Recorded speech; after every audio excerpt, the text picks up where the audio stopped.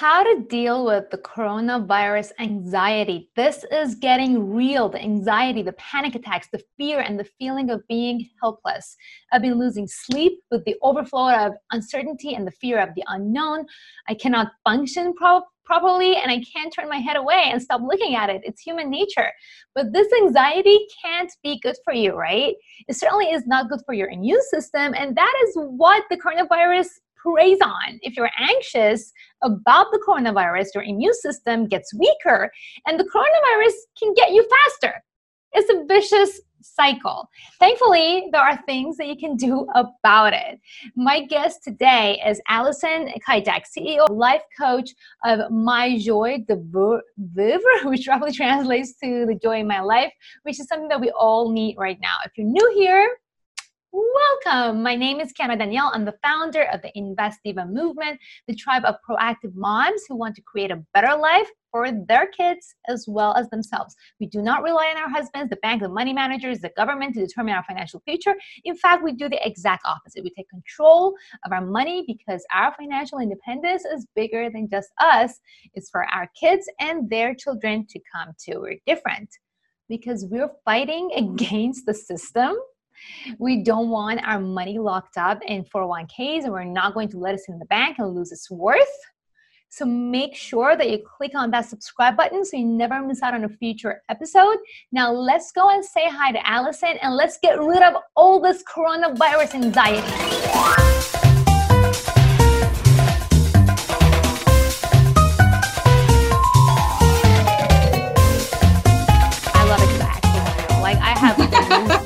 Literally, I've been losing. I know. I actually just finished a blog post about what to do when life feels completely out of control. I know. I just made a TikTok. I was like, I've had it. I'm not listening to the news anymore.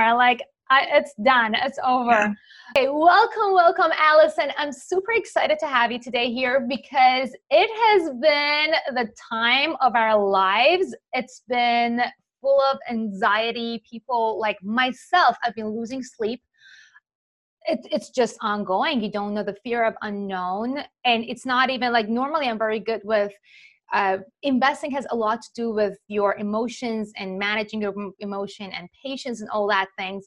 And normally I'm just able to cut out on the media noise and focus on it really matters. But this time around, it's just a whole new beast. And I'm super excited to have you here today because I feel like this anxiety is getting real and is probably getting worse than the actual, but I mean, I'm not saying worse, but that could kill people earlier than the virus. It's just becoming unbearable. So could you just dive into it and tell us how to deal with this anxiety that this whole new life has brought everybody around the world? Yeah, absolutely. Thank you for having me on.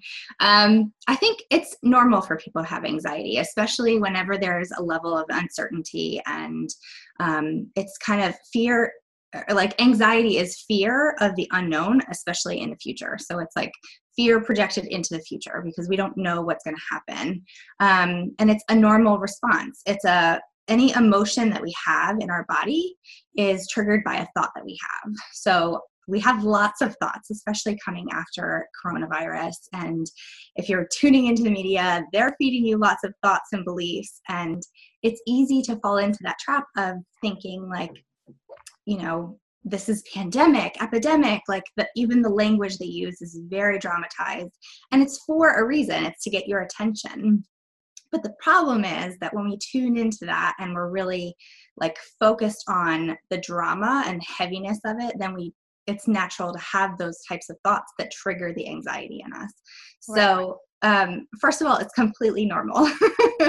And then the next part is really becoming aware of it. What are the thoughts that are triggering that anxiety for you? What are you afraid of? For a lot of people, especially in your space, it could be I'm afraid of losing my money, or I'm afraid of, the investments that I'm making, and I'm not really sure what's going to happen to them. Again, it's a natural, I don't know type situation because we feel like it's completely outside of our control, right? But whenever that happens, we have to kind of redirect our brain. First we become aware, And then we kind of evaluate whether that's serving us or not. Like in the case of investments, you might want to like evaluate whether or not it's serving you by just asking, like, what am I doing when I feel anxious? You know, when I feel uncertain, what am I doing? Like, am I glued to the news, or am I checking my stock portfolio every 5 minutes? Or, you know, am I using dramatic language with my family and friends? Like, you just have to kind of figure out what that is for you, because there's always, first, there's a cognitive response to anything that happens outside of us, because they're facts, right? The market goes down, or people are getting sick. Those are like the facts. And then we have a thought about them, and that thought triggers a feeling, which could be, in this case, anxiety or fear, or even uncertainty. And then whenever we have an emotional response, that triggers a behavior response. And a lot of times that behavior response is also, it can be inaction, or it can be, in our circle, we call it buffering, which is like avoiding emotion by doing something else. So it could be procrastination. It could be social media. It could be like, you know, whatever putting back to that media that is actually giving you the anxiety in the first place. Exactly. So what you said, so this is very interesting, because like our mantra at Investiva is literally patience, the profitable virtue. When you're fearful, do not do anything. And we practice that. So I wanted to just give you an example personally, what is for me that is making the most of the anxiety. There are so many different things. My investment account is actually the least of them, because I know the markets are going to go back up, and I know that this will pass and we are going to come out of it stronger. The things that I feel personally that are out of my control. First of all, like I see that people are losing their jobs. Like even like the news that you hear that other people are going through those suffering, it actually, like, I can't help but feel incredibly saddened by these type of news that people are dying. Like, I mean, even if it's not about me, like I'm feeling secure at this moment. I'm feeling secure with my finances. I'm feeling secure with my family. We're in quarantine. We have not left the house for the past 2 weeks. We're washing our hands. We're taking every measure so that we make ourselves feel safe, but I still cannot sleep at night. Yeah. So would you recommend that we just shut off the media completely? Like, what would you, like, what is this, like, what is the balance over here? Yeah. Well, I think you have to evaluate it on an individual basis. Like for some people, it's completely shutting out the media. You know, like if they get immediately triggered, you know, as soon as they're watching something that makes them feel anxious, it's just better to avoid it completely. You know, there's different ways of getting your news sources more objectively, perhaps. For other people, it might be limiting the type of exposure. You know, maybe it's like 15 minutes a day on Instagram, or like, you know, I get my 30 minutes of morning news downloaded in the morning, and then I'm going to turn it off and kind of avoid it for the rest of the day. You just have to think about like evaluate how it's affecting you personally, and whether or not it's serving you. Like, is it serving you to be paying attention to the news? Right. So maybe turn off the notifications, I think, is something like, because every 2 seconds when it like pops and like 3,000 people died, this many, like every 2 seconds, that is not going to serve you, right? Yeah. Or being able to filter it enough. Like, you know, what are the types of news information that you need delivered? You know, maybe it's just a simple morning update from the CDC, or maybe it's just, you know, your stock updates, or whatever your, you know, you need, whatever you're looking for from that, then keep that, and then get rid of the rest. I mean, it's kind of my philosophy on life is, you know, keep what's serving you, and then just eliminate everything else. Right, because so you're a life coach. Your main thing is simplifying things. Yes. Right. So can you actually bring us back to how you got here and why this is important, even if it's not about the coronavirus and what we're going through right now? Can you give us a little bit of a tidbit of how you got here and why simplifying things work and how? Yeah, absolutely. So about 7 years ago, I found myself depressed after I had the birth of my son. And I really was struggling. Like I was struggling to maintain my household. I was struggling to manage my time. I was struggling to manage my space. And then I had this newborn baby to take care of, and, still trying to balance the relationships with my husband and my family and all the things. And I also had a demanding career. So I was really miserable, and I tried everything at the time. And truly the only thing that really worked for me was learning how to manage my mind, learning how to manage that overwhelm. And so what I learned over a number of years was to not only kind of like simplify the space and keep, the things that matter and kind of get rid of the rest, but like the same for my schedule. So like I only put on my schedule what is important to me, and then all the other things I let go of, and I evaluate it daily. I mean, priorities change even throughout the day. And so it became like my philosophy of everything. Like I manage my mind and manage the cognitive piece. Like I manage the flow of information and thoughts and beliefs that I was telling myself. And then I did the same with my schedule and with my space. And like I applied it to the relationships in my life, and it just really applied all over the place. And so eventually I became a coach to really help the women that were struggling like I was. And it really helped me understand how important it is to simplify and edit and really develop that emotional resilience through the process.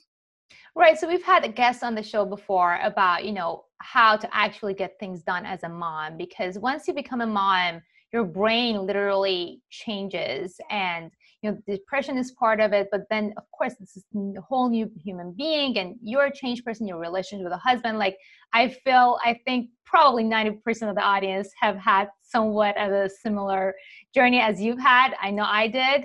It's just chaos. So here's my. Like, you can see behind me, like it's nothing by simple. Like it's like this is. Even if I like turn my camera a little bit here, you're gonna see the chaos.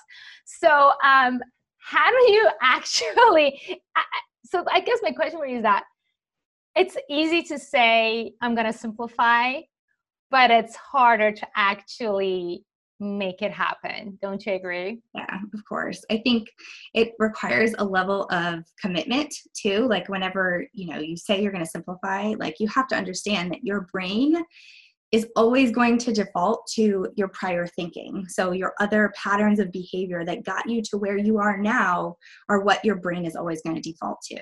So it takes a tremendous amount of effort to kind of like develop something new and create those like new neural pathways in your brain. And it goes for your thoughts, your behaviors, your actions, your feelings, all of it. Like it really all comes down to like learning how to bring it into your awareness, evaluate whether or not it's serving you, and then let go of anything that isn't. And some of that is like changing your belief structure and shifting your priorities. And because it's a series of decisions. Like, is it important to you to have a clutter-free floor every day? Is it important to you to show up on time to things? Like, it's just, life is a series of those decisions. And I think being able to kind of step back and evaluate like what really matters to you is essential. So is this something that can be self-taught? Did you teach yourself? Or for people who are really struggling, what are some of the paths? Like, are there books that we can read? Are there some sort of organizers that you use personally? What are some of the paths that people can take who are really struggling with it and they cannot do it on their own? I mean, there's plenty of books out there. I am lover of all things self-help and personal development. The problem with books, though, is that you're expected to do it on your own, and you kind of take these principles away from the books. And if you're a doer and you're really determined, that might be enough for you. For other people, it might be having a support structure in place to do that. So for clutter, a lot of times other people need like somebody to hold their hand and kind of walk them through the process. And like that level of commitment is what they need, or accountability.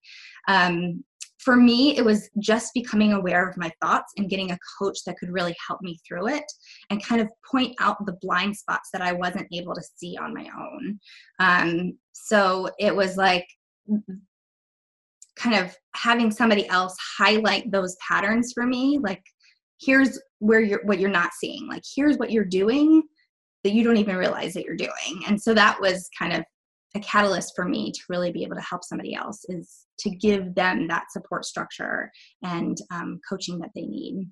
Right. It's very interesting because for the longest time, I never saw the value in coaches until I became to the point that even I saw with my students as well, that, I mean, I had books out there and I had my services out there, but people were just not doing it because, as you said, when you don't have the support system, it's very, very hard to actually follow through.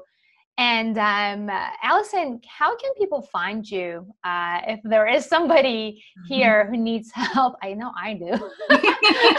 Decluttering. One step at a time. I'm on Facebook and Instagram. My Facebook is My Joie de Vivre. And I'm on the web for myjoiedevivre.net, so you can check out my blog. I've got a ton of resources there. And on Instagram, it's My Edited Life. So are you French? No. So That's a funny story. The short version is I was reading a book from Richard Branson, and he was talking about this woman who had this joie de vivre about her. Yeah. And I was like, that is what I want. That is the life I want. I want to have this joy, this exuberance for living. And so right. That's what I named my company. So how about people who don't understand what this means? Well, literally translated as my joy of living. Oh, okay. You see, now I get it. Okay, awesome. That is so cool. And I feel like really the joy of living, that is what we really need to find again in this new reality that we're in. Because there's so much unknown, we don't even know what tomorrow is going to bring. What we from now, our kids going to be home? Are our kids going to be at school? Are we going to stay home for another 3 months, another 5 months, 10 months? What's going to happen? And this is taking away from the joy of our lives. And I feel like the sooner we get used to this new reality and start having joy again in life, the better off we're going to be. And our immune system is going to be better off. If we do come across the virus, we're going to be able to battle it. So you guys, I really hope that you go and check out Allison's website. We're going to have all the social media around this over here, and I'll add a link to them in the description of this episode as well. And go in the comment section and let me know, how are you guys feeling? I really want to know, how are you guys feeling today? Are you anxious? Have you been losing sleep? Because as Alan said, it's okay and it's very normal to feel those feelings. And I also want you to tell me the first step you're going to take to simplify things and to bring joy back into your life. I would really love to hear from you guys. Go in the comment section. Let us know if you like this video. Give it a thumbs up. And Allison, thank you so much for being here today with us. Thank you. I really appreciate it. The thing that we do, it's our tradition with all our guests. I asked for a silly face. Go for it. That's a cute face. Come on, Allison. My face only comes this way. No, it's just, we need a silly face.